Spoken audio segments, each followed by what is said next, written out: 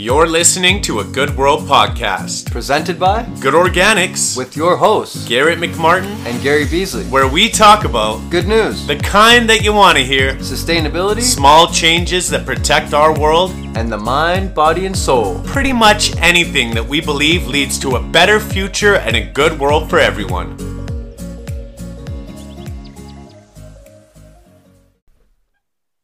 Hey, everybody. It's Garrett McMartin with the Good World Podcast. And as always, I'm with Gary Beasley. Say hi. Guys. Hey, guys. And we have a special guest on the show for everyone, Mr. Nicholas Fawcett. Yeah, Hello. Yeah, so me and Nick actually met via LinkedIn. We were working on another project together, and that kind of, like we mentioned last time, Garrett was part of it, kind of went sideways, and then so we're still friends though. So here he is on the podcast. So Nick, what's your background? My background is in philosophy and urban regional planning. Amazing. Yeah, I know. Nick, when we had met, you had a lot of really interesting ideas and like kind of pushing the edge of innovation and sustainability. I remember you speaking briefly of the algae farm, and it was something I found really intriguing. Maybe that's something we can talk about. Yeah, sure. It's something I've been looking into, figuring out how to create systems that try to work with the carbon system rather than adding to it. Yeah. So me and Nick actually are both ambassadors for the Seasteading Institute. So that's another connection that we have together. So yeah, I actually just gave Garrett here the book. Let me say that for a sec, Garrett. It's called Seasteading: How Floating Nations Will Restore the Environment, Enrich the Poor, Cure the Sick, and Liberate Humanity from Politicians. And it's by Joe Quirk with Patrick Friedman. And Patrick Friedman is the guy who invented the Institute, I believe. And he has a bunch of other books that are also great. And his father wrote a bunch of books as well on governance. And so, yeah, he's great. Are you an ambassador as well as Nick? Or? Yeah. Yep. Yeah, I've been an ambassador for probably almost 6 months now. I'm not really sure. I haven't really tracked it, but it was last fall at some point, I think. What drew you guys to that? Well, I like thinking outside the box, and it seems like an interesting way to try to modify the way civilization works, in a constructive way, like trying to colonize the oceans, try to activate the oceans, and make us more sustainable and more free is essentially the basis of the aspiration of most seasteaders, although there's a pretty good plurality in the political inclinations of the seasteaders. There's libertarians and then non-libertarians, and it seems like there's a hub of libertarianism within the Seasteading Institute.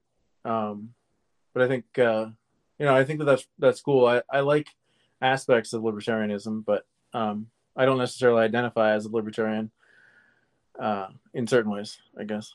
I guess so. For the Seasteading Institute, amongst the innovation and the whole idea of pushing the limit with the system that they're generating, there's an aspect of politics too. I heard you mention. What like is it trying to do a self-governance or? Yeah, so there's different groups. Some of them think about doing seasteading within the confines of national boundaries, the economic zones, and and there's issues with international law and sovereignty of nations and things like insurance. It's a pretty complicated dynamic once you're trying to get out into the oceans. But a lot of people think that international is where you need to go, the international waters outside of the economic zones. The problem is that they're so far out there that there's pretty extreme conditions that you can face, and you're very isolated. And so Like the pirates. finding the balance between sovereignty and law and logistical support and all these different dynamics is one of the biggest challenges. And getting money to finance the creation of these kinds of projects. So Yeah. I just wanted to add Ocean Builders. I think they are the biggest company right now that's actually successfully built seasteads and homes. And yeah, there's a few other companies, but I think that's the most major one. Do you know about any others, Nick? There's Ventive Float House, I believe is what it's called. They're making these pill-shaped floating houses, and I think the idea is that they will be able to link them in a modular fashion. And but it's all still being designed. I don't believe anything. I think that the Ocean Builders are the only ones who have actually built and have an existing paradigm. I know there's, But I know there's they've had companies. some Sorry, go ahead. What? Go ahead. Sorry. I was just going to say they've had some issues with insurance. They wanted to purchase a cruise ship and turn it into an innovation center and a place to be a hub for seasetting and their business, but there's difficulty in finding insurance, and most ports and countries want and will not license people unless they have insurance. I think that's the main issue that I've been hearing about, and so the insurance is one of the biggest problems, one of the biggest hurdles to seasteading at the moment, it seems. Yeah, I did actually. That I think that was the Ocean Builders that actually bought that cruise ship, and I guess it didn't go over well, like you said. Yeah, they were going to buy it, but it fell through because they weren't able to get insurance. Right. It seems like the government always got some kind of big high wall that you're going to run into when you're trying to get away from the system. Generally, you think, that if you were able to innovate and come up with some kind of design or system that people were willing to join and you were able to fund it, that, you would be able to do such a thing. But we're constantly running into barricades. And not even just in pushing innovation. I think a lot of cultural, hurt going on, and people being shut down and charged for trying to protect, the earth. And I know there's a lot of land protectors up north right now that are getting just jailed like crazy. My cousin's husband, Will George, is actually up there as a land defender. And they're all within their legal rights, but for whatever reason, the government has decided that that's not good enough anymore. And I think that's kind of what you see with the Seasteading Institute, is that they make it really hard for you to achieve. And then when you get there, they're like, oh, no, you weren't supposed to do this. So let's just say there's this law, and now you're never going to be able to do it. Right? And that's a big project to go without insurance. So it's definitely a huge factor in success. Yeah, I'm not an expert in the insurance aspect, but I don't think that necessarily is rooted in government. I think it's rooted in private companies not wanting to take the financial risk, because it's about a liability. The insurance, from what I read recently, was that the liability is for each person that will be insured on these platforms. And since the platforms are not proven yet, since they're a new thing, the cost of insuring would be prohibitive, and or the people who are insurers don't want to even entertain that risk because there's no reason for them to, I guess. I think that the governmental regulations or barriers is the economic zones and the sovereignty things, but that's something that in some ways it makes sense. It's just to have to have territorial sovereignty and to have, because you have to have any kind of legal system needs to have a territory to which it is applied. And so that's essentially the reason for those kinds of barriers, as far as I understand them. I think if we follow those companies, though, and we follow them up the chain, that it all leads to the same place in the end. I think that's more what I was trying to get at instead of the general aspect. It's limiting when you try to dig in. Like, for example, Gary and I, obviously we're launching our toothpaste tablets and we have some competition. There's a Hello toothpaste. The other one? The other one? Tom's. Oh, Tom's. Yeah, Tom's. Tom's in Maine? Yeah, Tom's in Maine, right? And so we did some digging, and they're a high-end premium natural product. But it turns out that these guys sold a long time ago, and they're all owned by Colgate. And so now you've watched these brands kind of build up and have this client or the people that are using it to market that they have are expecting this, and then these big companies dive in, and then they keep the name and they keep the people, and then they switch the ingredients and they go right back to the old stuff, and it's just kind of this big cycle, and that's kind of what I was getting at by my comment earlier. Yeah, except I think that the cycle has to do with capitalism and self-interest as opposed to government regulation. That's it's self-interest, and if you have ownership and you're willing to check out and sell your piece of a thing, and then you sell it to this big, multinational corporation, that's different than the regulations of a government that's there essentially the government is there to protect and serve the public interest, and that's a pretty broad and complicated dynamic in so many different ways. But I wonder who's speaking in the government's ear if we think like that. I mean, how many corporations are pushing laws based on is it even the government anymore? Or is it? What about it? Is it even actually a government anymore? Because it seems more like whoever pays the highest can set a law.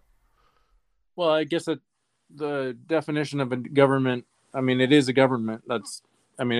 Whether or not it's the kind of government you or I or, whoever wants, that's the question. Whether or not it serves the people in the best way. Because there's the way that it's happened in the United States seems to be favoring economic interests rather than collective well-being, but collectivism is not necessarily a central principle to how our economic or political system works. That's actually one of the arguments about the battle between capitalism versus socialism and communism, and the collectivism versus individualism, and that's a really hairy topic. But ultimately I think that most people who care about government and understand the need for good government understand that there needs to be a balance between individual and collective priorities. And I think that in the United States and possibly in Canada, although I don't know enough about Canada, that the priority of the individual has often taken too much precedent over the collective well-being.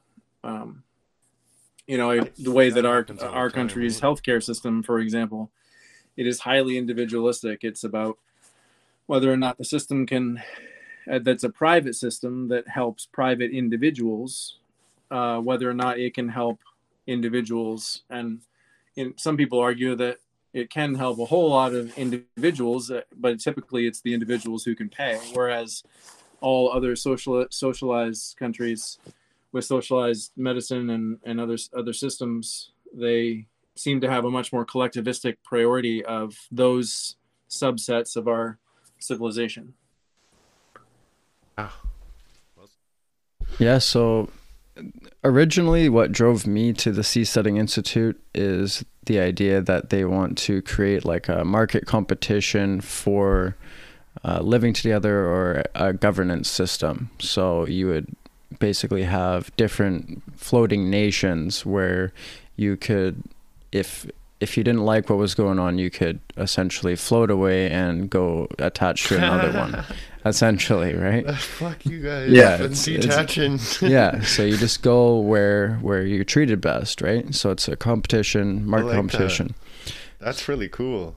I never heard that aspect before. Yeah, so there's a great book written by Titus Gebel. He's actually a German entrepreneur. This book's called Free Private Cities, Making Governments Compete for You. So he actually outlines like in detail everything that you need to actually have like a proper functioning private city, and it actually makes a lot of sense. Oh, okay, there's so many moving parts when you come to this is actually a project that the three of us are looking to work on, and it's not so much a city, but what kind of thoughts are you putting into creating this type of situation where you have that collective mindset, or like you said, people competing to who treats you the best, which city do you feel the most comfortable in, or which community, or which tribe, or whatever you want to call it, where does your soul feel at ease? And so when we ask ourselves these kind of questions, I think we're opening up a lot of possibilities in terms of it's really how far can your imagination go with the technology that we have now, right? Like, we're trying to figure out how can we build communities that can support themselves and not be so reliant on these commercialized corporations and just what's being thrown at us daily, and having that choice. So stepping away and taking a look at it from a big perspective, like the wide view, step out of your body and view from the third person of where do you want to fit in, how do you want to live your life. That's where we start making the real growth and the change begins. Yeah, I find myself inclined towards that kind of a system, the individual private city that sort of is run as a corporation. I'm actually not. Some people talk about corporations in a negative way, and as much as I understand that, because there are a lot of corporations that are not responsible, I find that the term corporation actually applies to everything, pretty much, from your small town to nonprofits. The people, like, I think even NGOs, all, pretty much everything has some form of corporation. There's different kinds of corporations and different scales of corporations and different degrees of responsibility. And but when it comes to the idea of like a private city, I think that that's actually pretty cool. There's, for probably centuries, actually, there's been these a group of people that were referred to as Neoplatonists, I believe, that wanted, although maybe I'm conflating Neoplatonists with these people, but the idea of going back to the old Greek paradigm of city-states. And I think that this is borrowing from that old idea that comes out of Greece, where there was a whole bunch of different city-states, and then they all were united under Greece, and a lot of the Western civilization has a strong basis, at least ostensibly, in the Greek paradigm in terms of democracy, and we revere the Greco-Roman, various Greco-Roman forms of philosophy and architecture and politics. And so I think that borrowing from that is a great idea. And I think that, though, we need to try to look at first principles, but rather than thinking about them in terms of like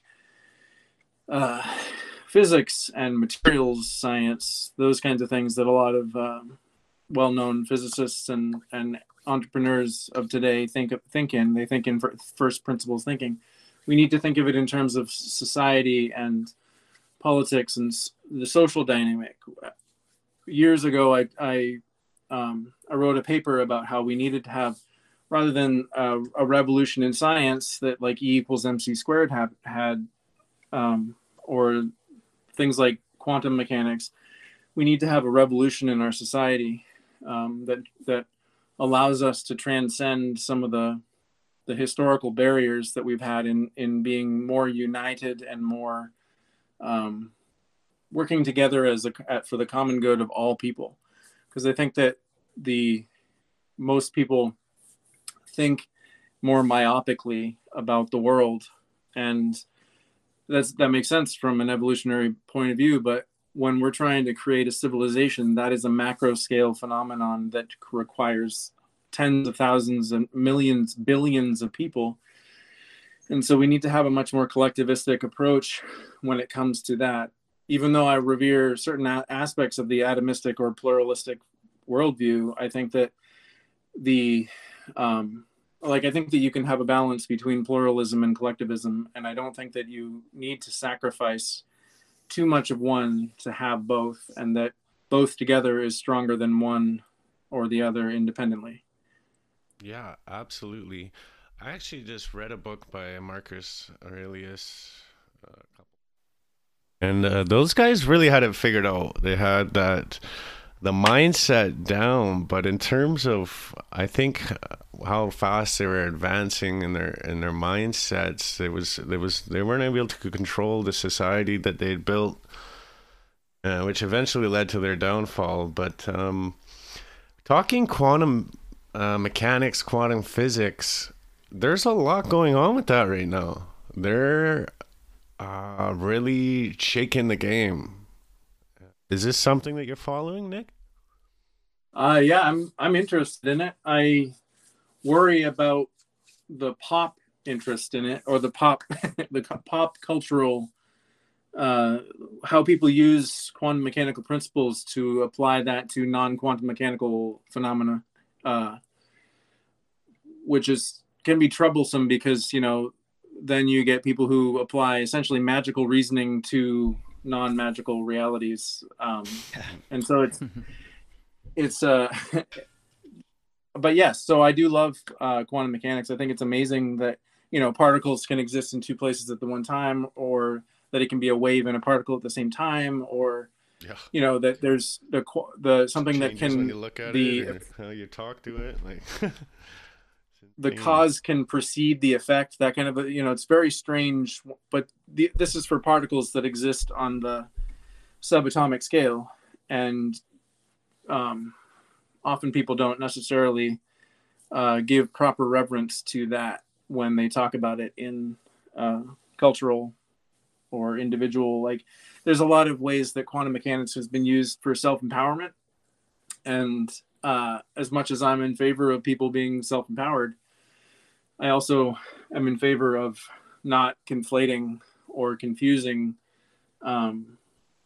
scientific. I guess I have a personality that favors accuracy, and so a lot of people, they'll use things inaccurately, and I'm just like, oh, God damn it.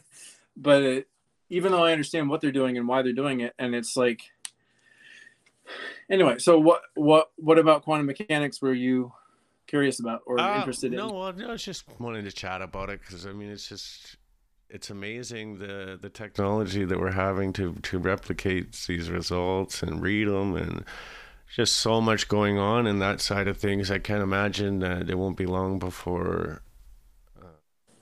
I was looking. Here's a really cool thing. If you ever want to find like what's going on, you look up the patents, because whoever invents something, they want to make money off it. And so they almost always patent this, and there's some pretty cool stuff in regards to, I can't remember what they call it, but it's essentially like anti-gravity. They call it like a centrifugal matter displacement or something like that. But I can't imagine it's going to be too long before we got floating cars and all that stuff going on. So yeah, I just wanted to dive into the whole quantum side of things, just the reality shifting according to your thoughts, and what goes on in your mind affects your reality, and all that fun stuff. I think it's a cool thing. So I figured if you had some more to stand in it, then why not?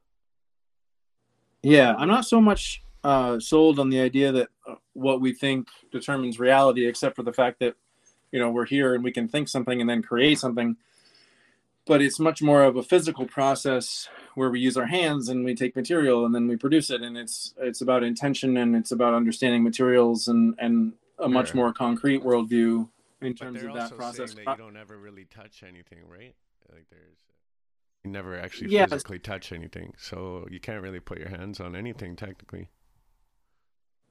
Well, I mean, whenever you touch something, it's the electrons that are bouncing off of each other that's causing the forces to interact. And so touching something is that.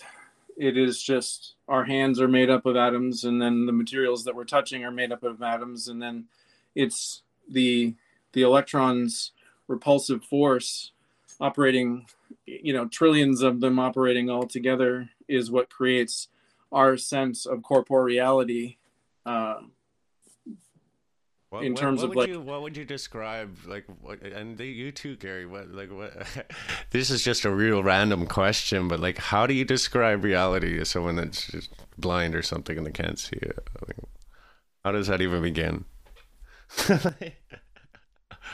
you want you Yeah, want us to give yeah. Let's definitions? hear. We just why not? Gary, you going or am I going? What's Um, um, I'm gonna bring us back to to something else, but you can go if you want. Well, I have a very strong definition for reality, and I actually will give you a secondary definition for the contrast between reality and Yeah, I what love is it.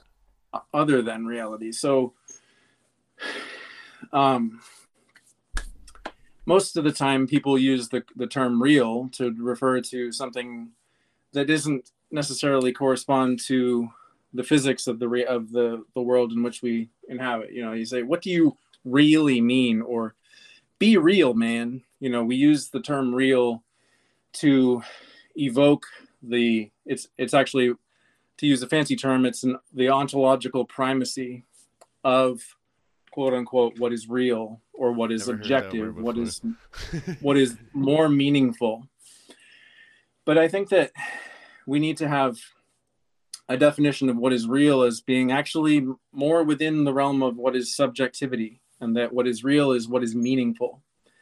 And so reality is the realm of subjectivity in which there is meaning, and that includes the meaning that we have about our perception of what is actual. And so there's reality, and then there's actuality. And actuality is the materials and the particles and the light. I guess light is particles. So anyway, it's just the material worldview is what is actuality, and actuality is not affected by humans. I know that people want to believe that quantum mechanics says that we influence it, but I'm thinking that that's actually just a confusion of the interpretation of like the double slit experiment and things like that. Um, so anyway, I think that oftentimes people will talk about the world and they will use their imagination to and there's magical reasoning, imagination, and wishful thinking all in combination in various different ways to try to make sense of or find hope and meaning in the world. And so, but reality is this limited perspective that everybody has. Everybody has their own reality, and one could say that society and or civilization is our collective, the way that they overlap or intersect, how they collectivize knowledge and understanding. And somebody who's crazy is somebody whose reality is not consistent with the majority to a significant degree. And that so actuality is just the material physical reality that science describes in this objective way. And so I have this this priority of trying to separate out the subjective reality versus the objective actuality when it comes to how we define our terms and make sense of our reality and ourselves within it. Any thoughts, questions? Yeah, no. Let's get back to the seasteading. Okay. I know Gary had sent me an article on, I think it was you, Gary, on floating farms. Oh, Do you guys have a take on this? Yeah, like I sent you that so but yeah, basically it seems like it's only effective if it's massive, and it's obviously extremely expensive. So that was news to me. Oh, really? Yeah. I didn't dive too into that, but I would think that, I mean, there's no shade. It would be great, right? But I guess Yeah, so I guess not. there's limits. So like if it's a floating farm, you have to actually build the substrate on which everything is on, right? And what it's growing within. And so with regular dirt, it's already there and it's pretty much ready to go. You just got to till it up and then plant it. I mean, you have to worry about like chemicals that are present and make sure it's got enough water and nutrients and whatever. But when you're doing it on a constructed platform, the whole thing is a human thing, and every bit that we create takes human labor, and so there's a cost associated with it. So the costs are going to be higher, but it makes sense if you're going to have, like, if you're, it would make sense if you were to do it in like the heart of a large city, because then you don't have to transport all of those things into the city from some agricultural region further away. Yeah. And it's even though it might be more costly because you're creating this thing, you're also reducing the amount of CO2 that's generated regularly because you're reducing the amount of transportation costs. And transportation costs are not just economic, but they are also in terms of CO2. And so if we're trying to go away from CO2, that would be a good thing to do. I think with So- like, sorry, What? just one sec, quick here.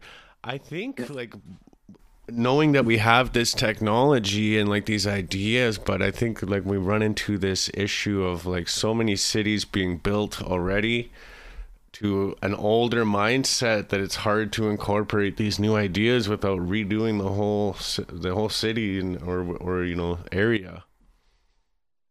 Yeah.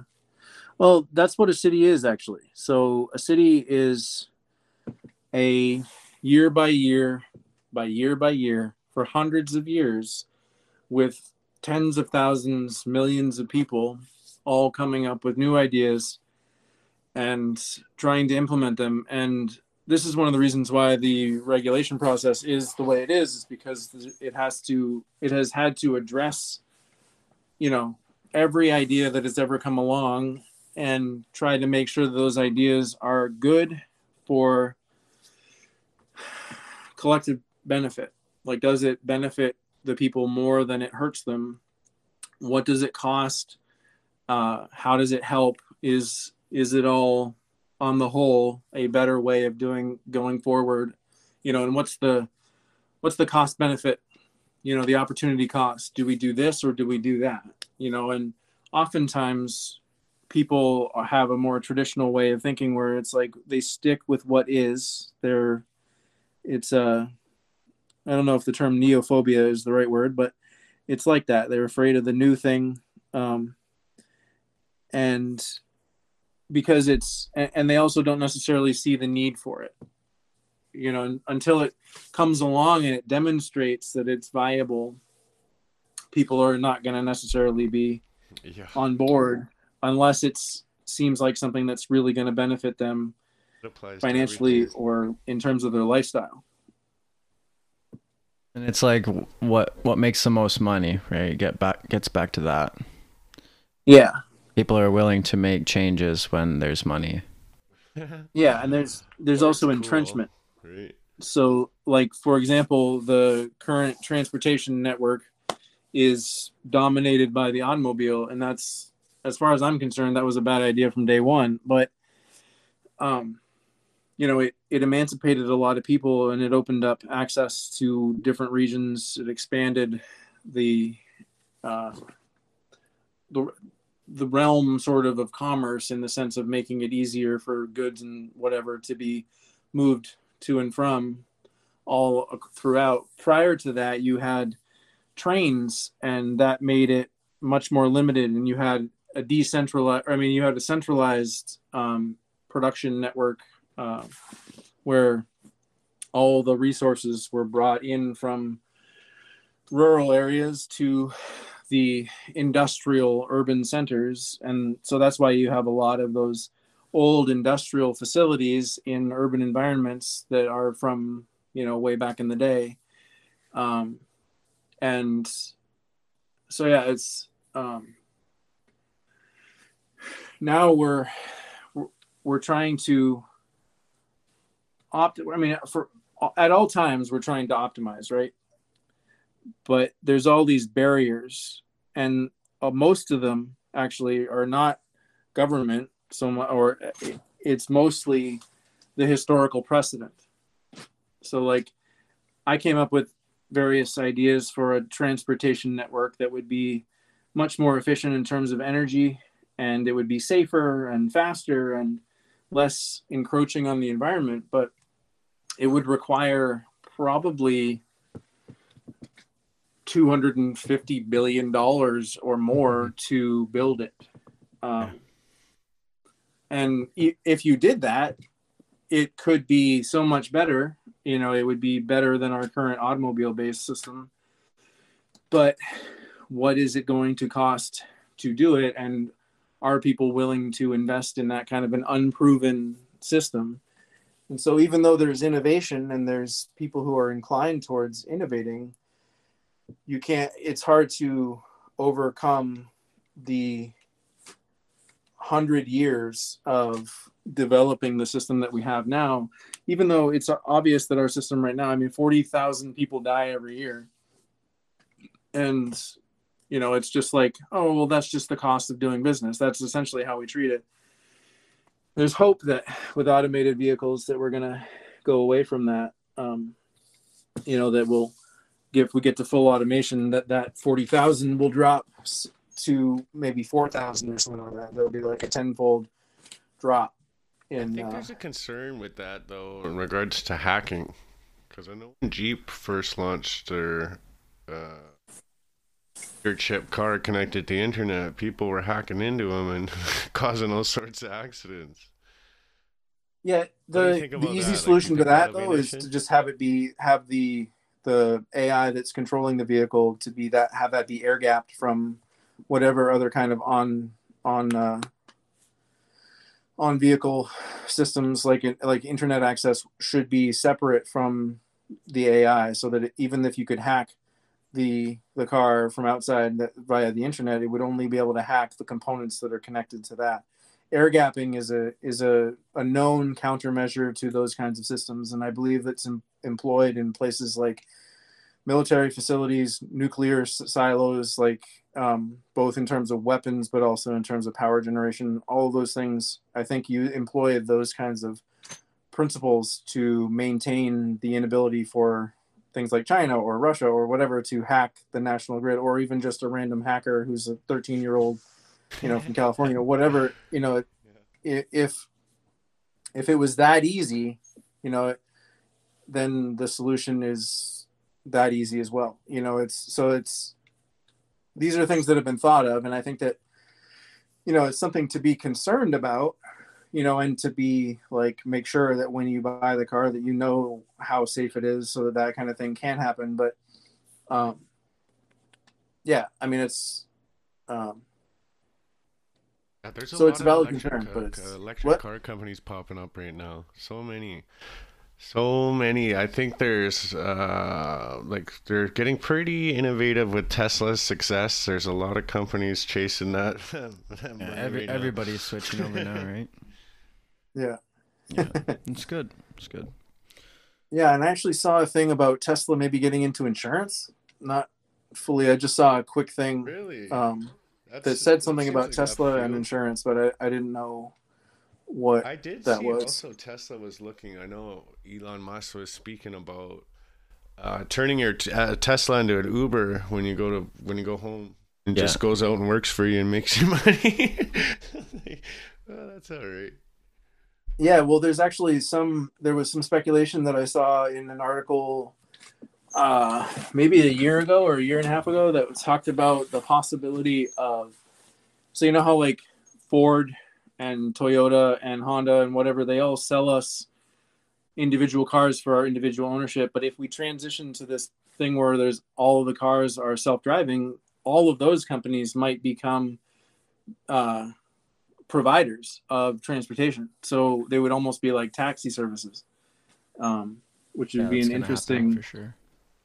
Yeah, that shift, would that'd and it would be a actually really weird shift. allow for the national fleet to be reduced, because rather than buying a car and then having the car spend like 80% of its life just sitting in your garage or in a parked at your work, whatever, it'd actually be able to be out moving somebody else and transporting another package or whatever. So it might reduce the overall demand for materials in the Yeah, long I run. think it definitely would, because also you would have a lot of people that wouldn't buy cars anymore, because if you had that many going, I'm sure it'd be dirt cheap, and you could probably be picked up anywhere within 2 to 3 minutes. So I think at the long run, it would definitely have a huge impact on the amount of materials and carbon monoxide being put into the air. Yeah, well, if it's all electric, you won't have carbon Dioxide, I monoxide. should have The said, the sorry. difficulty there though is just getting enough electrical generation that is Yes, sustainable, that is rather it. than What do using we do about coal and that? what? Where do we begin with that? Where do we so yeah, everything is going electric, and look what just happened in Texas. There's huge demand on these power grids, and a lot of them are outdated. What is the next step? Yeah, so just a brief thing on Texas, they are hyper individualistic in terms of their the ideology of the dominant majority within that group. So they run their state almost like it's their own country. They wanted to make sure that their grid was isolated from the rest of the national grid. In the US, basically there's the eastern grid and the western grid, and then Texas. And it's just like they didn't want to integrate, and that's one of the reasons why they had an issue. That in their infrastructure is really old, and so it's just a failure to plan ahead, which I think I'm expressing my political biases here, but I believe that that's a conservative tendency, is to try to not pay now, even though it might be necessary to maintain a vital system like an electrical grid. And it's obvious based on how Texas worked out that lack of planning, that lack of foresight, and lack of investment is problematic. And I think it's something similar could be said about the roads, the transportation network that we have now. Like, we use oil in order to produce our roads right now. I don't know if most people really know that when you refine oil, you essentially boil it down, and all the different lighter volatile compounds that become like jet fuel and car fuel and various different kinds of lubricants and plastics and whatnot. What's left over, I think it's called butane. Bitumen. That's what I might bitumen. be wrong, but I'm pretty sure it's bitumen. Yeah. Yeah, that gets mixed with an aggregate, and that's what asphalt is. And so, if we're trying to go away from being oil dependent and emitting, carbon into the atmosphere with an oil-based economy, we need to have roads or have our transportation system not be reliant on that kind of material. And I don't know if that is being resolved. I'm sure that there's various different alternatives that exist, but I don't know about their cost effectiveness. And it makes me think about there's this sort of an age old argument. Do you build it more expensively, where it is a very robust, long-lived thing, or do you build it cheaply, where it's going to last for a couple years to a decade, and you save a buck in the long run, or in the short term, probably is what I mean. But we're getting to the point where that kind of Always the quality over paradigm quantity.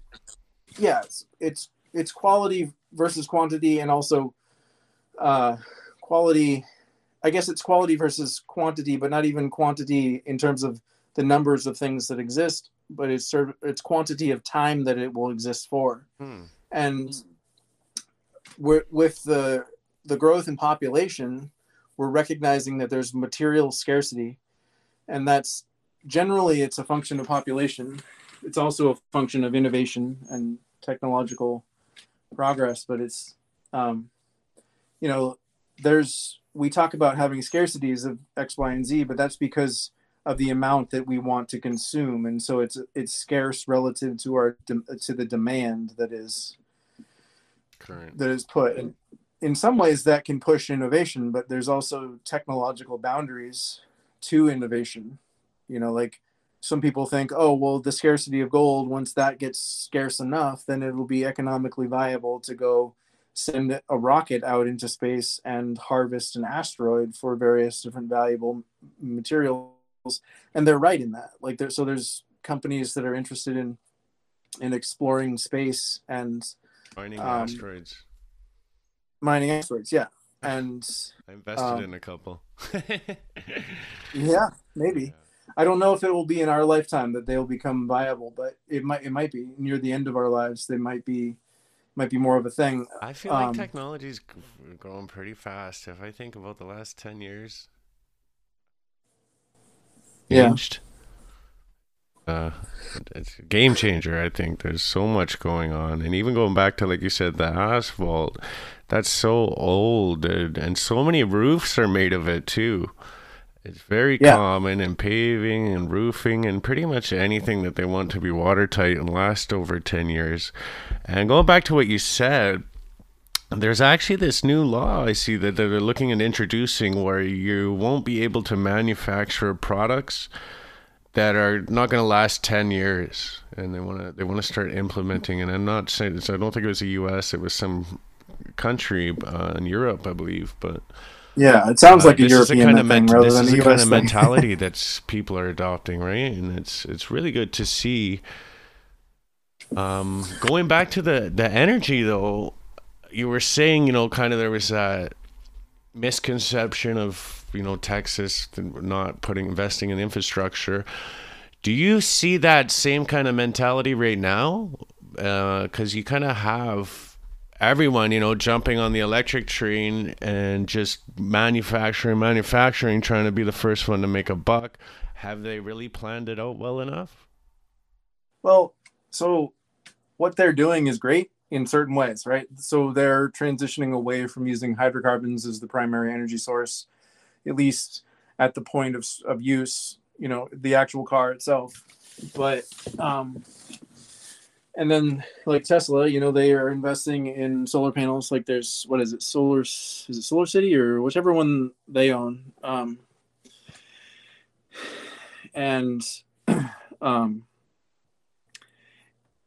So they're creating a product that's going to work within the existing environment, right? So electric cars are great for the existing environment, but the existing environment is already not a good thing in terms of the intensivity of the whole system. We have very short-term thinking, particularly when it comes to businesses. And so, like, for example, where do you think that comes from? Sorry, but where do you think that short term? Do you think it's a me mindset, or do you think us as humans, or do you have a theory on that? Yeah, it's me in terms of the people who are running the companies and making the policies that will help them in the short term. But it's also us as a species. It actually comes down to that reality versus actuality issue. So we have a sense of our understanding of what is, and oftentimes that's confused.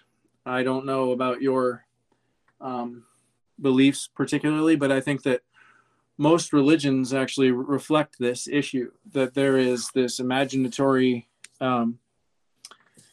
dynamic going on where people want to project what they imagine onto what is actual rather than trying to understand what is actual as it exists independently of us. And that's another definition of actuality, is that actuality is everything and anything that exists independently of our perception of it. And so I think that people... Is that like basically does a bear shit in the woods? It kind of relates to that, I suppose, but it's that's more of a semantic definition. Like the whole tree falling in the woods, does it make a noise? And like noise being it depends on how you define noise. Yeah. You know, actuality, that the worldview that prioritizes actuality would say, if there is a phenomenon that is a tree and it collapses due to structural, whatever structural failure, it will create a concussive influence to the atmosphere when it collides with another object, just like any object creates a concussive wave whenever it interacts. That's the nature of sound. But a noise is something that we experience as the concussive wave. And so anyway, but we have a tendency to want to be deluded into the view of things as being better or good than they are sometimes, because we want to have hope. We want to believe in our aspirations, right? It's reasonable for people to do this.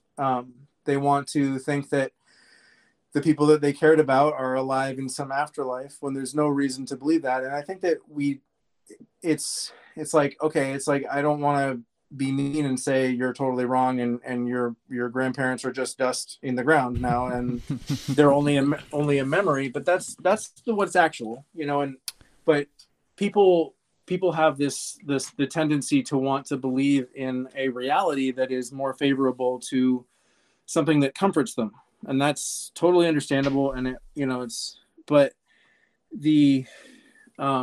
I think a lot of it's how you grow up too. Oh, totally. Yeah. Yeah. Nick, I'm just curious, what are your thoughts on solipsism? What is that? Solipsism is the belief that only you exist in the universe. Yeah, it's like you can only be sure about your own consciousness. That's the only thing you can be sure of. I mean, I think solipsism is a confused perception of existence. I mean, but that's essentially is what our realities are. You can't have definitive knowledge about the existence of anything outside of yourself. That's essentially what Descartes was talking about. It's what do you have certainty of? I think, therefore I am. That is one truth that we know. But that doesn't mean that there isn't a world outside of ourselves, that because we can't prove those kinds of things doesn't mean that we should live our lives or organize our world according to that lack of proof. But that's because we are subjective beings, and so the inherent nature of being subjective is you can't prove the non-existence of something. And if you reduce everything to, well, maybe I'm only perceiving that because some demon is confusing me or deluding me into believing it, so you completely bracket off everything, then, but that's a philosophical exercise that doesn't really have too much to say about the world as it exists independently of us. Right. And I think a lot of people, they read or learn about Descartes and they take that idea and then they run with it. And it's similar with, and they do it in a way that I think is in error. And it's similar to taking the ideas of quantum mechanics and running with it and doing so in error with respect to what makes sense to say about the phenomena in question. So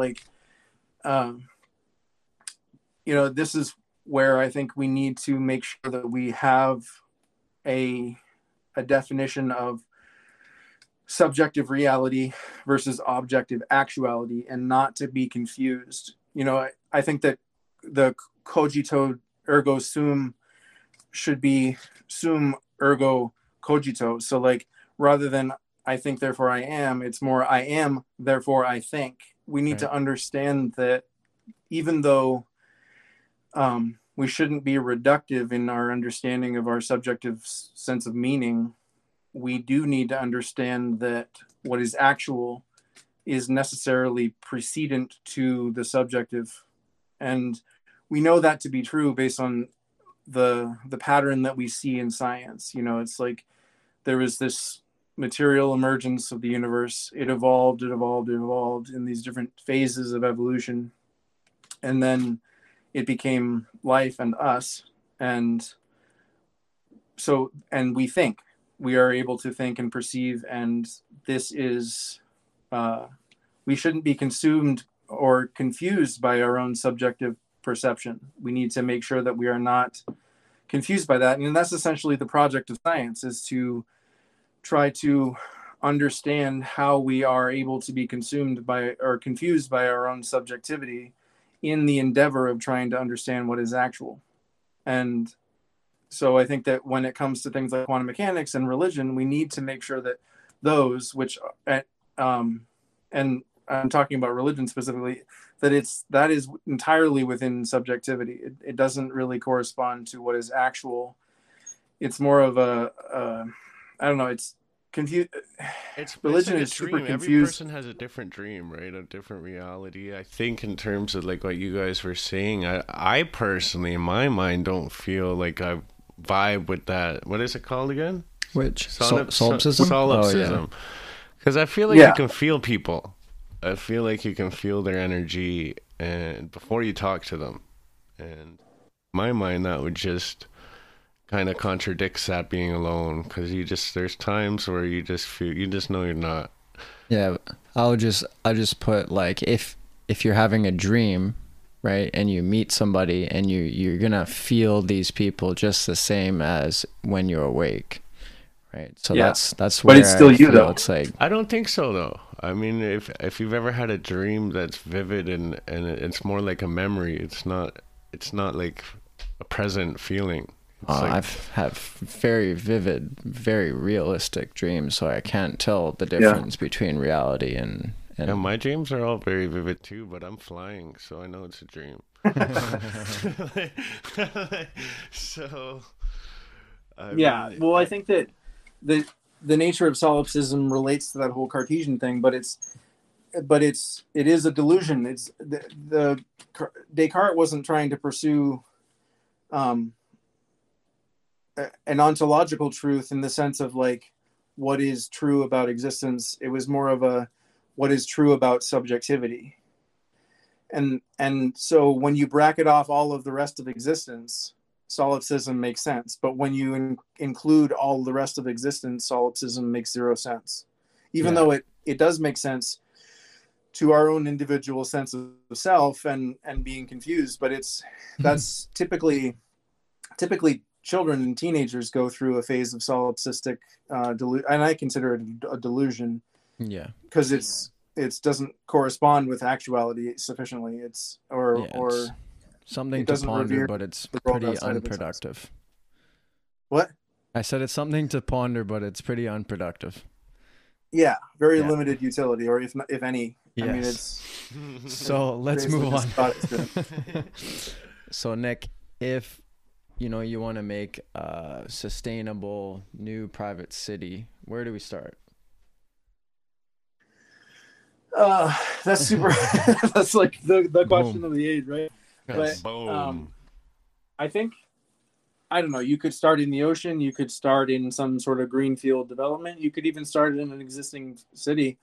I think what you need is to have a system of identifying things that you want to have, or what makes sense given our understanding of climate change and various things like that, and to try to transition the bad to good. And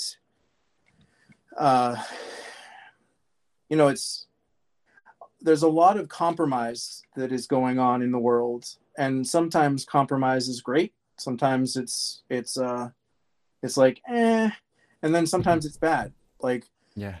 And I think some of the compromise that's happening is bad because it's too many people are inclined towards maintaining the status quo, and we recognize, at least the people who are aware of what is actually happening, we recognize that we need to do something very radical with respect to the systems of energy production and transportation. And, our whole system needs a real retooling and transition. And I think just burn so anyway, down the old one and just start fucking from the beginning. Just burn all the laws, get rid of it, and then we'll start figuring out all be all fresh. Well, yeah. So there's different thoughts about how to achieve that and whether or not we will even be able to achieve them. So like a lot of times people think that they're, the idea of gradualism. So some people think that if you just wait, that innovation and whatever will come along and you'll figure out the problem and things will get better and things will always get better. That's essentially the promise of gradualism. Sounds like a is that if you just procrastinator wait. came up with that. Not in China. What? Sounds like a Say that again? procrastinator came up with that. Well, let's just give it a fancy name and then I can do this the rest of my life. Yeah, but a lot of people subscribe to that. The idea that if you just give it time, things will get better. And in some ways it's true. Like, But our sorry to lives cut you off today here. are I so think much better that than they there's were. a difference there What? because not everyone subscribes to it. I think people believe that the powers that be have their best interest at heart. And so I think that was worth noting that, there's not a lot of people that even know they're subscribed to this channel, and they're just going through life and going through the motions, and they never see above it all. Yeah, most people just kind of view the government as like Big Daddy, and they just do whatever they're supposed to do, and they don't really think about it too much. But at the end of the day, they're supposed to provide us a service, right? Yep. But the problem is that they can't force, I mean, they could, but they generally don't want to force things onto people. And a lot of people would perceive this to be a forcing of an unnecessary thing, and they would perceive it as being a threat to their way of life. And, and then like you see in the United States that there's, I mean, a lot of people have said this, and I am inclined to agree that we're kind of going through this cold civil war. And the Civil War is essentially between two ideological factions. One is more pro-government, pro-collectivism, what is the actual understanding of things like climate change, and trying to be more progressive on things like poverty and crime and all, there's a whole, it runs the gamut. And there's actually, it's two sort of large factions, but they're actually composed of probably thousands of small little micro factions that are themselves spread out across the whole country in, across 320 million or 330 million people. And so one of the issues is that there's so many people with so many different ideas about how to optimize and how to solve all these problems. And a lot of people don't actually know what they're talking about because they haven't taken the time to understand the actual science, to understand the complexity of the issues. And this is, you can see this as being evident by all the people who are one issue voters, single issue voters. They don't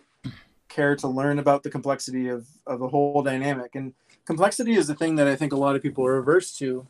I was raised to embrace it because I found beauty in complexity and wasn't afraid of it. But I have a unique educational and familial background, so that these kinds of things were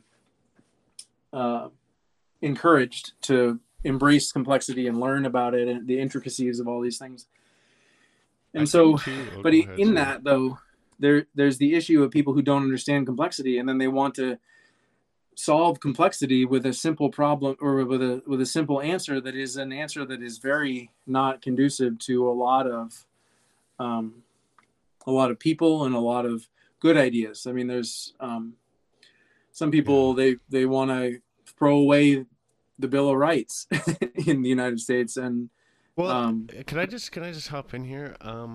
yeah, When I think of the government, I think like the system, how it supports now, it's so outdated and it's so, materialistic and based on perception and looks, and it's basically like the popularity contest, because you see so much people with good intent get into politics and they come out after 2 years and they're just broken, and it turns out that you don't change things by having good ideas. You change things by making friends. And that whole system, it's just a joke. Like, let leaders lead. People are being great leaders and they're getting dispelled because they had an affair or smoked a joint or just some stupid reason. And then you get these dirty little bottom feeders that are just great at manipulating and just backstabbing, and yet they're the ones making the laws. And buddy that is a born leader and a selfless person that really wants to help change the world, he comes home crying at the end of the night because he can't make a difference, and he's spent his whole life to get in there. And I think that's, like, as a system, it's a serious problem where you can't just be a leader, have good values and strengths to give and share with your country or your community without having to jump through hoops and being shut down constantly by, like you said, micro factions and all these little cliques that go on. yeah, yeah. I mean, the dominant, in terms of like actionable ideology in the United States when it comes to conservatism is actually a very small subset of all the people who identify as conservatives. But because it's the loudest and it has paired itself with a bunch of billionaires because it serves their economic interest, it becomes the dominant position of the whole party when it's actually an aberration to the general will of even the conservative populace. And so I agree. I mean, the difficulty is vast. Yeah. I think that the best thing that we can do is to try to create our own system, operate within the bad one, and try to create people that will then create the next system, and to not only just do that by trying to engender this better way of viewing the world, but to try to give them the means to actually do so through a more of a systematic approach but in a way that it is generating productivity and prosperity. We need to try to promote prosperity broadly. And I think that if we can do that on a micro scale, then we can try to expand that and do that on like a town level, and then try to expand that to a regional one, and then try to proliferate from there, and to try to make a better world through activities rather than just through sharing of ideas. What? What's your definition of prosperity? Well, prosperity would be to have the means to subsist and persist in a reasonable level of comfort. And I don't think some people think of prosperity as just making a whole bunch of money. And I think that, there is a financial component, but I think that I'm a fan of capitalism. I'm also a fan of socialism. There were some aspects of communism that were like, hey, that's kind of cool, but I don't know. I read Marx. I read a bunch of different philosophers about that, a bunch of different non-communistic socialistic paradigms that were, like not solipsism, but syndicalism is an alternative to communism. You're in your own head. Sorry, what? Nothing. I just wanted to, yeah, just share this Titus Gables idea of how to actually do that, like create a new governmental system, right? Because I think it's pretty interesting. So basically, there would be a government service provider, which would be like a legal entity, and they would basically you'd have a citizen's contract. So basically all the terms are laid out before you, and you agree to these terms, and um, and the government would provide the service for you. You pay a fixed fee per year, and if they don't live up to that fee, then you could either leave or take them to court, and it would be settled in that way as usual.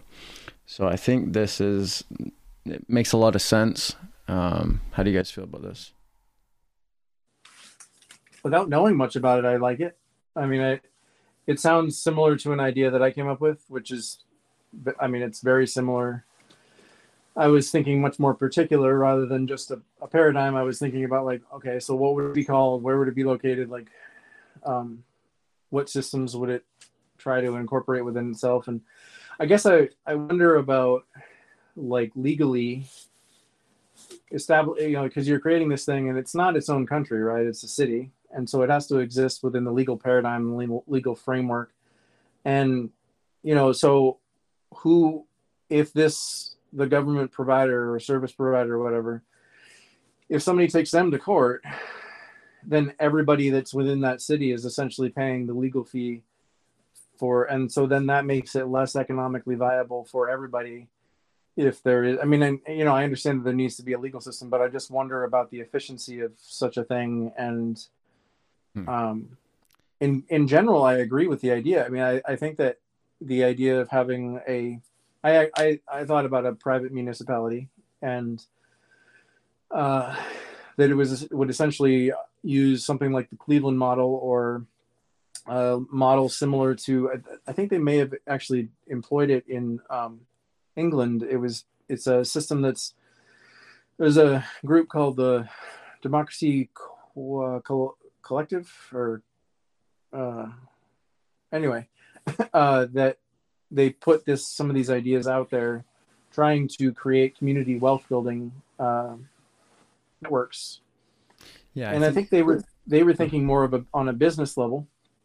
That you would have like this benefit corporation that would be trying to seed various different corporations within this community, and they would provide various different services to that community and use anchor institutions as a partnership with the anchor institutions, partnership with the local government.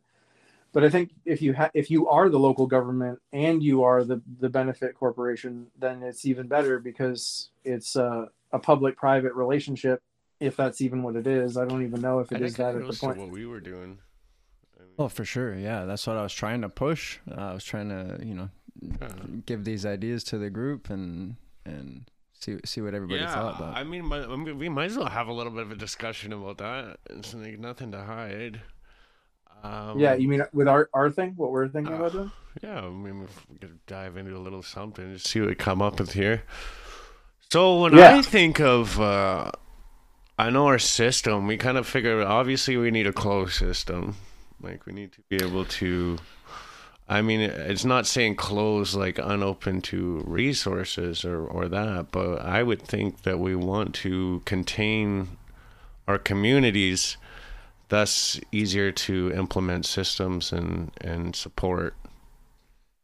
Oh yeah, like Nick said last time, there's going to be like a lot of regulations between the building and energy, water waste, stuff like that, right? So that would be the only issue that I would see.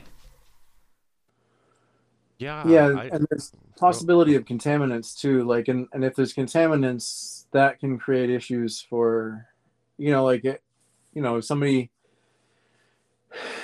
flushes plastic down the toilet and then that goes into the composting, we can't eat plastic, right? And I don't know how you filter that out. I mean, maybe that, Garrett. But there's certain things that I don't have technical knowledge about with respect to how to create a closed system, and or as closed as possible. It's the idea of creating a circular economy, or I really like that article that you sent, Gary, about what was it called, microgridding, I think.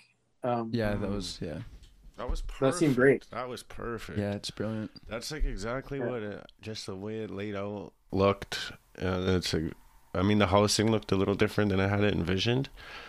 But essentially, I think like you'd want to have that community aspect, because when you build the relationships with people, they want to help more. They want to help each other. They want to help the cause. They want to.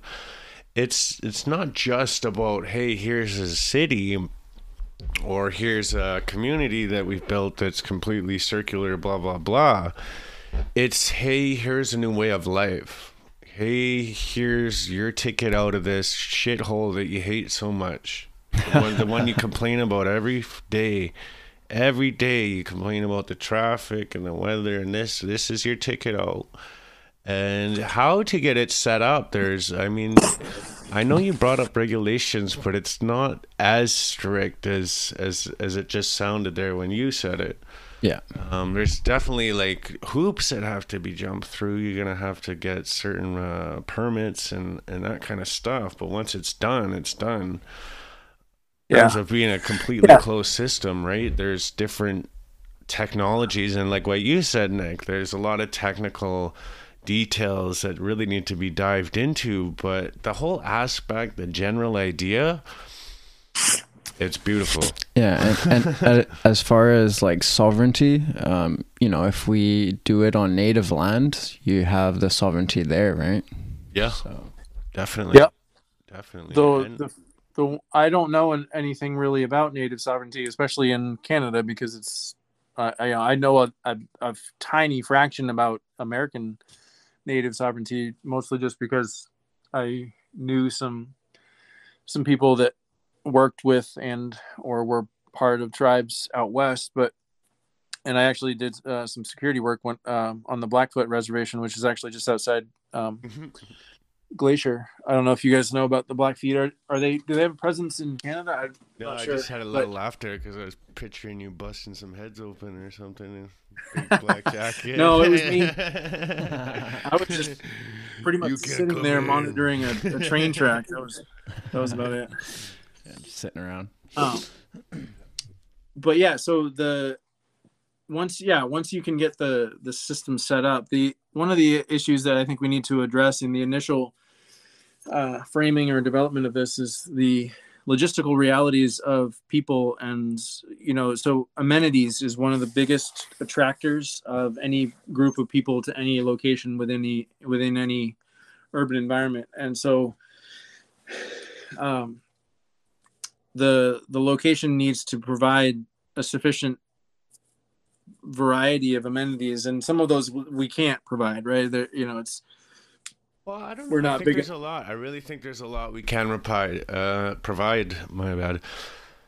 Because here's what we have to understand: what we build, when you build, people follow, and so when you're building for a cause with purpose, you might not attract everyone with that first project, but you're going to attract the people that you want to attract. And if you go back to a more basic side of things, like obviously you can have your Wi-Fi and electricity, but get off your phone and the TV and find ways to do things outside. There's so many activities and amenities that could be implemented in small areas of space that could provide lots of positive experience for whoever was there. I think that, like just even gardening and meditation, like you said, innovation centers where you can meet, you can link, you can chat, healing centers to discuss problems and resolutions, stuff going on in your life. You got kid centers.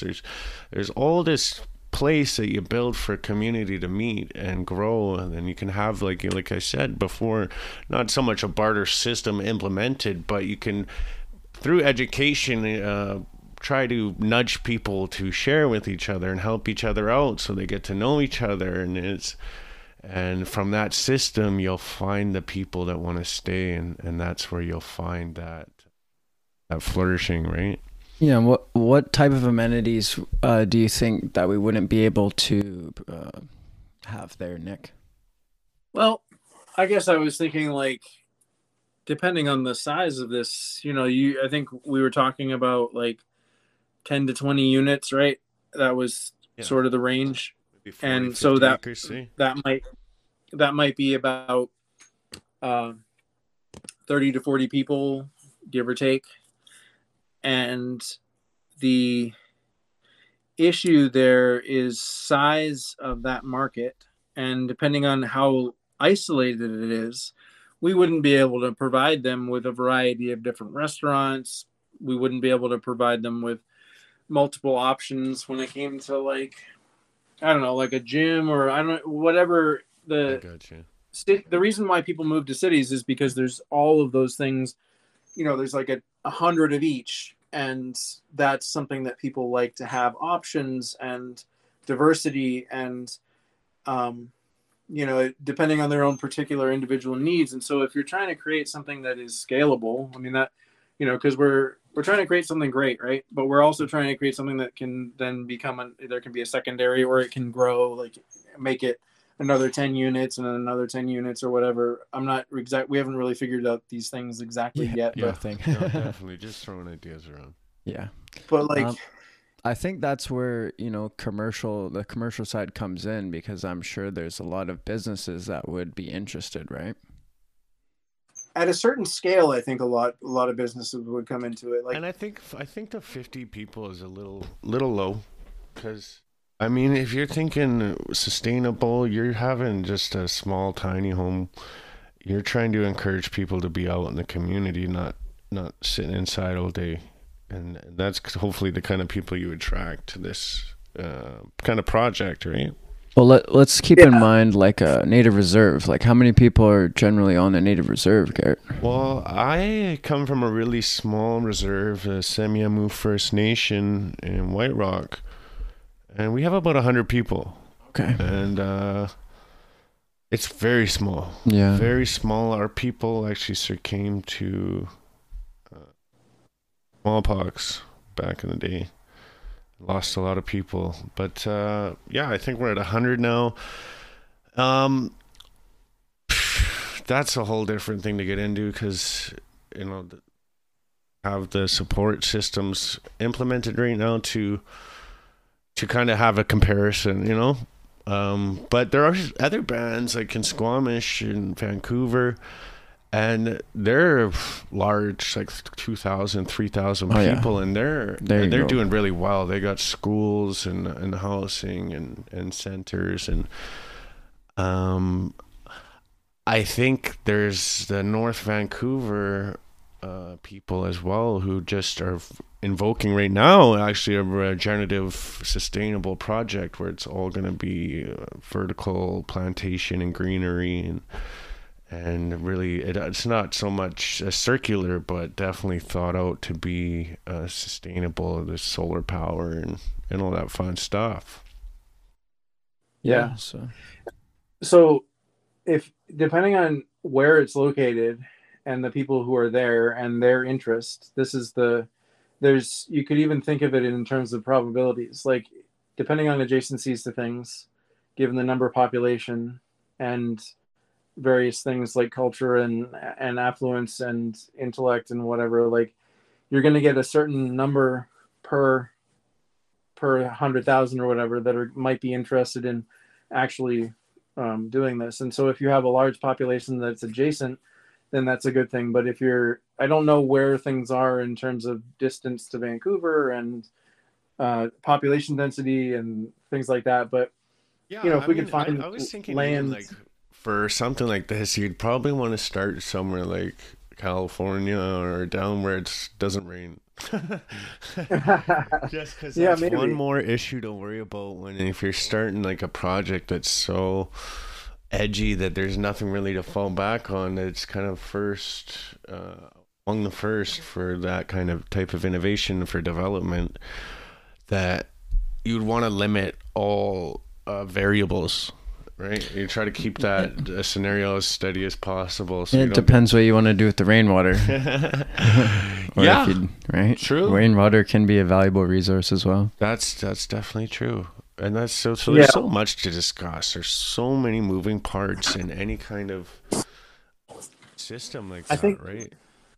I think in terms of like I don't I'm not inclined necessarily. Well, I'm not against going to California, but like I'm not.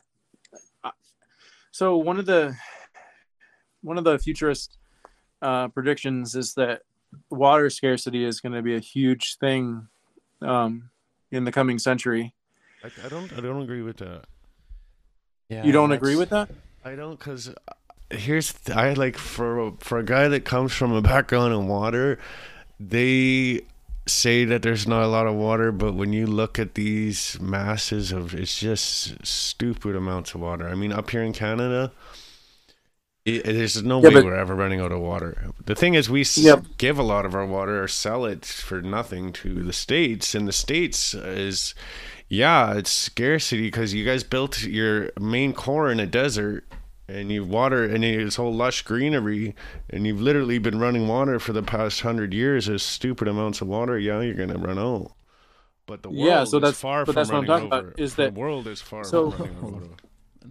So the reality globally is that a lot of places are tapping a lot of their water reserves, and so and the United States is an example. Mexico is an example. Saudi Arabia. I don't know about all of them. There's actually a satellite that's in orbit around the planet that monitors this, where they monitor actual. It's actually, I think it's mass changes, so it's like a gravity based thing, and they can see over time how the gravity of an area has declined because of the water extraction. And so we've been doing that in the United States, particularly in what's called the Ogallala Aquifer, which is basically right in the middle of the United States. It runs north to south. It's like, it might even be the biggest aquifer in the world, but it's supposed to run out of water by the middle of this century. So 2050 roughly. Supposed to dry up, and that is one of the sources, the main sources for all of the water that's used in the American agricultural production system in that whole region. And so, and comparing that to other countries like Saudi Arabia, I think it was Saudi Arabia, it was either that or Kuwait, they built circular irrigation for their own agriculture out in the middle of a desert, and they pumped water from their aquifer system, and it dried out within, I want to say maybe a decade, 15 years or less. I'm not sure about the specifics of that. I watched a documentary on this, but it's happening in most places throughout the world. They're not sustainable in their consumption of these things, in the same way that we're not sustainable when it comes to like oil. We don't have this long-term mindset. And so when I'm saying let's not go to California, is because that's a dry place that's becoming more dry because of global warming. And that's part of the reason why there's so many fires that are happening there. And you don't have the sense of scarcity because you come from a water rich area. Like it's like, up here. An Eskimo might be like, hey, there's plenty of ice in the world. What are you talking about? I mean, I'm just talking in terms of, you got basically all of the north is ice. It's all melting constantly. There's massive flows of water just because it hasn't ended up down there. And that well's drained, it could easily be moved around. Yeah, but a lot of it's going into the oceans. That's the issue. And we've already tapped most of the fresh water sources on the planet. We could be more efficient, definitely, right? We could make it so that our water systems are less leaky, and we could regulate so that the water is not being used in the frivolous ways. A lot of these pipes in the water systems, they're hundreds.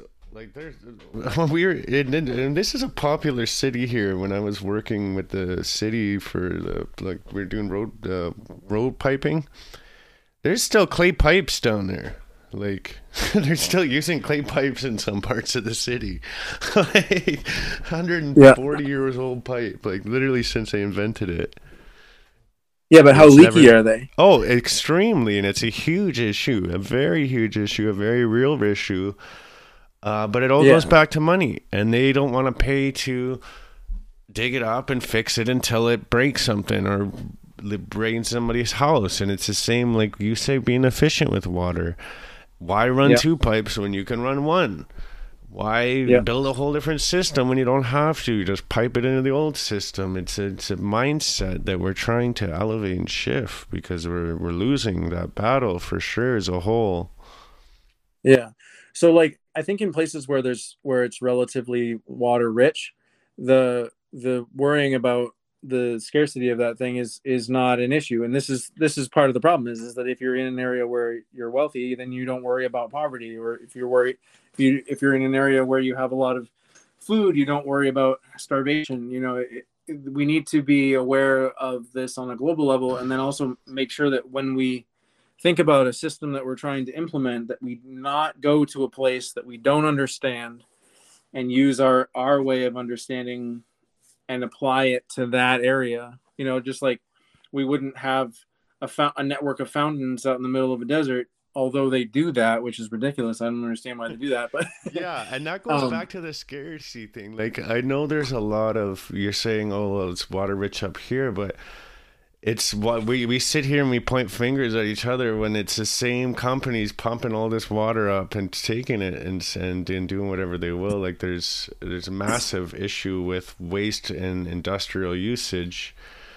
and just astronomical numbers that are not being drank. It's like they tell you that your car is the issue, but it's 3% of the corporations contribute to 99% or whatever it is, 95% of the pollution, and they sit here and point fingers at you and make you fight each other. And this is what I'm always trying to get at. There's a system that's flawed, and they sit here and they go, oh, well, you're from water rich and you're not.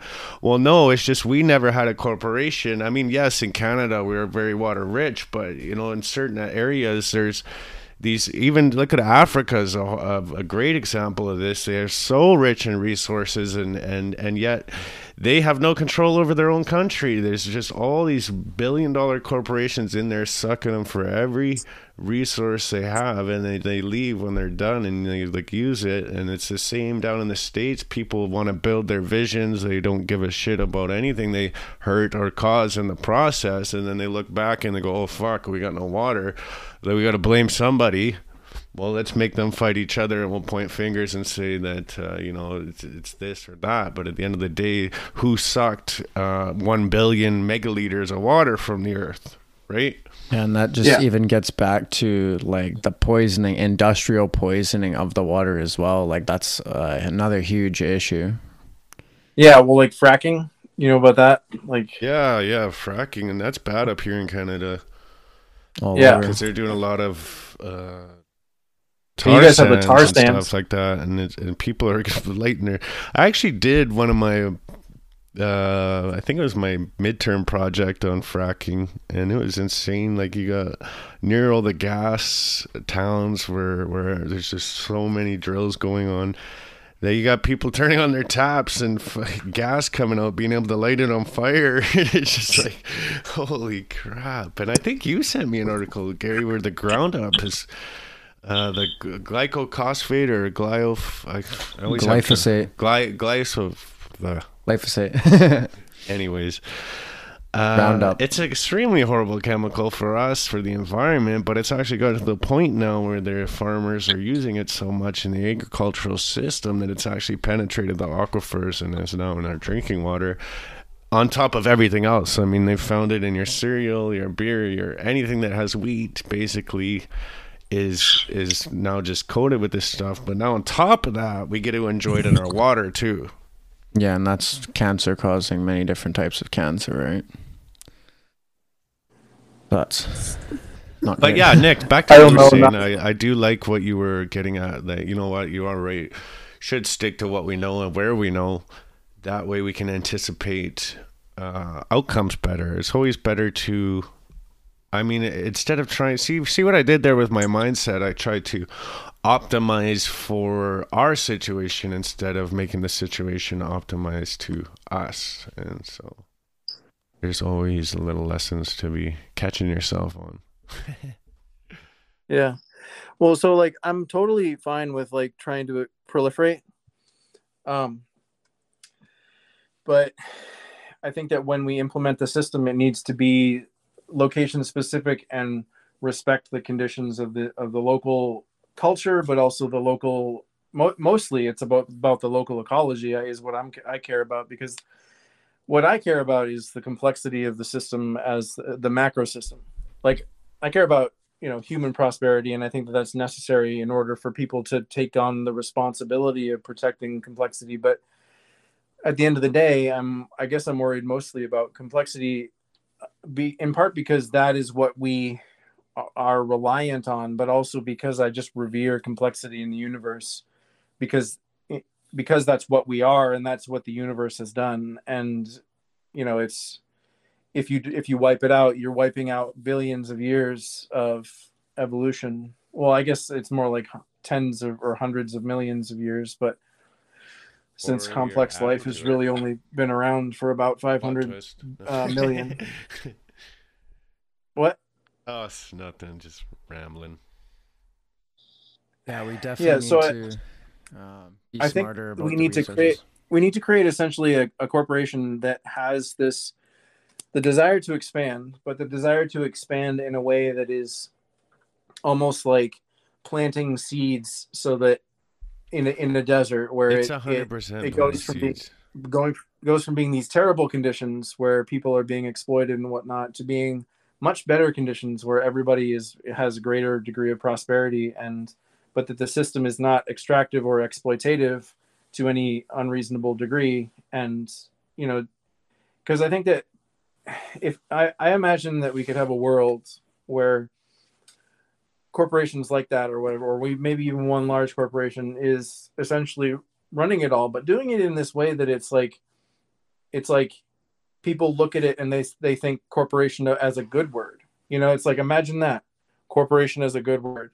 The thing about corporations is when you get large, you lose control.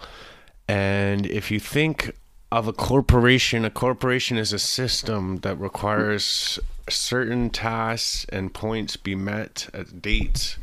And you're essentially just throwing people back in a new version of the old system if you look at it at a corporation standpoint. Because when I think corporation, I think here's our goal, here's how we achieve it, this is the way we do it, and if you follow those steps or help us in one of these parts, then you can be a part of it.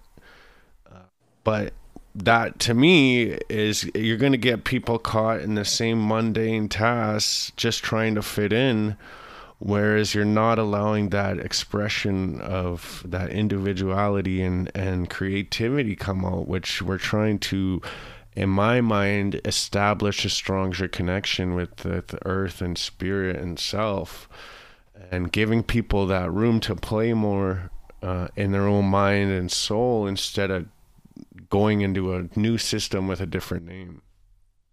Yeah, so I don't think that corporations as a broad term is mutually exclusive with that possibility. I think that corporations as they exist, the traditional corporations of today, and by that I mean mostly the for-profit, the main type of corporation. But like I was saying earlier, there's like a whole variety of different kinds of corporations and different ways of having the relationships occur.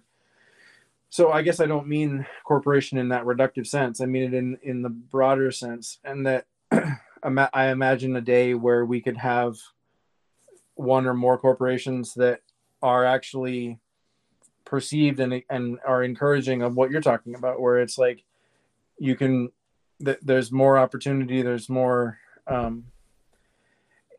and even if that means subsidization and that cuts into profitability, it's like, I think that profitability makes sense, but I don't think that it should be at the cost of any group or Definitely. ecology. And you're thinking like, okay, profit, everyone wants to make profit, but if you're trying to live that life, then there's no need for that gap to get as big as it is now. I mean, obviously it's okay to want to be doing well for yourself, but at what point are you not contributing to the wellness of everyone anymore, right? And that's like, so yeah, you want to be profitable, but subsidize is is a good goal too, because that brings out a lot of support and allows people freedom to catch themselves, and or maybe just pursue something they might not have. So I think there's a fine line, but the kind of profit that is associated with having a corporation or a public company, that money, that's the mentality we gotta beat. And it's like you said, planting seeds, because that's all this is. All these conversations and these ideas are just trying to plant seeds, and hopefully one just hits the right person one day and they go, shit, this is possible, just like the three of us having this conversation. And that's when the world starts to change, is when people believe in themselves and they believe in these possibilities of these ideas and better ways coming to fruition, because everybody always has the best idea in their own head and what their best is. And where can we meet in the middle where everyone's kind of like, yeah, that's good. Yeah, and I think what you were saying, Garrett, about like people not being able to express themselves to the fullest, I think especially after COVID, that this is becoming like people are understanding this a lot more, and things might change in the workforce. Like, a lot of people are staying home to work, and I think that's maybe the work week will be changed in the future for sure, right? So that will, allow more time for people to express themselves, take care of themselves, care of their family, and be more in tune with the earth and each other. Yeah. Yeah, if you can partner a for-profit corporation, one that's fully responsible, with a private municipality that also works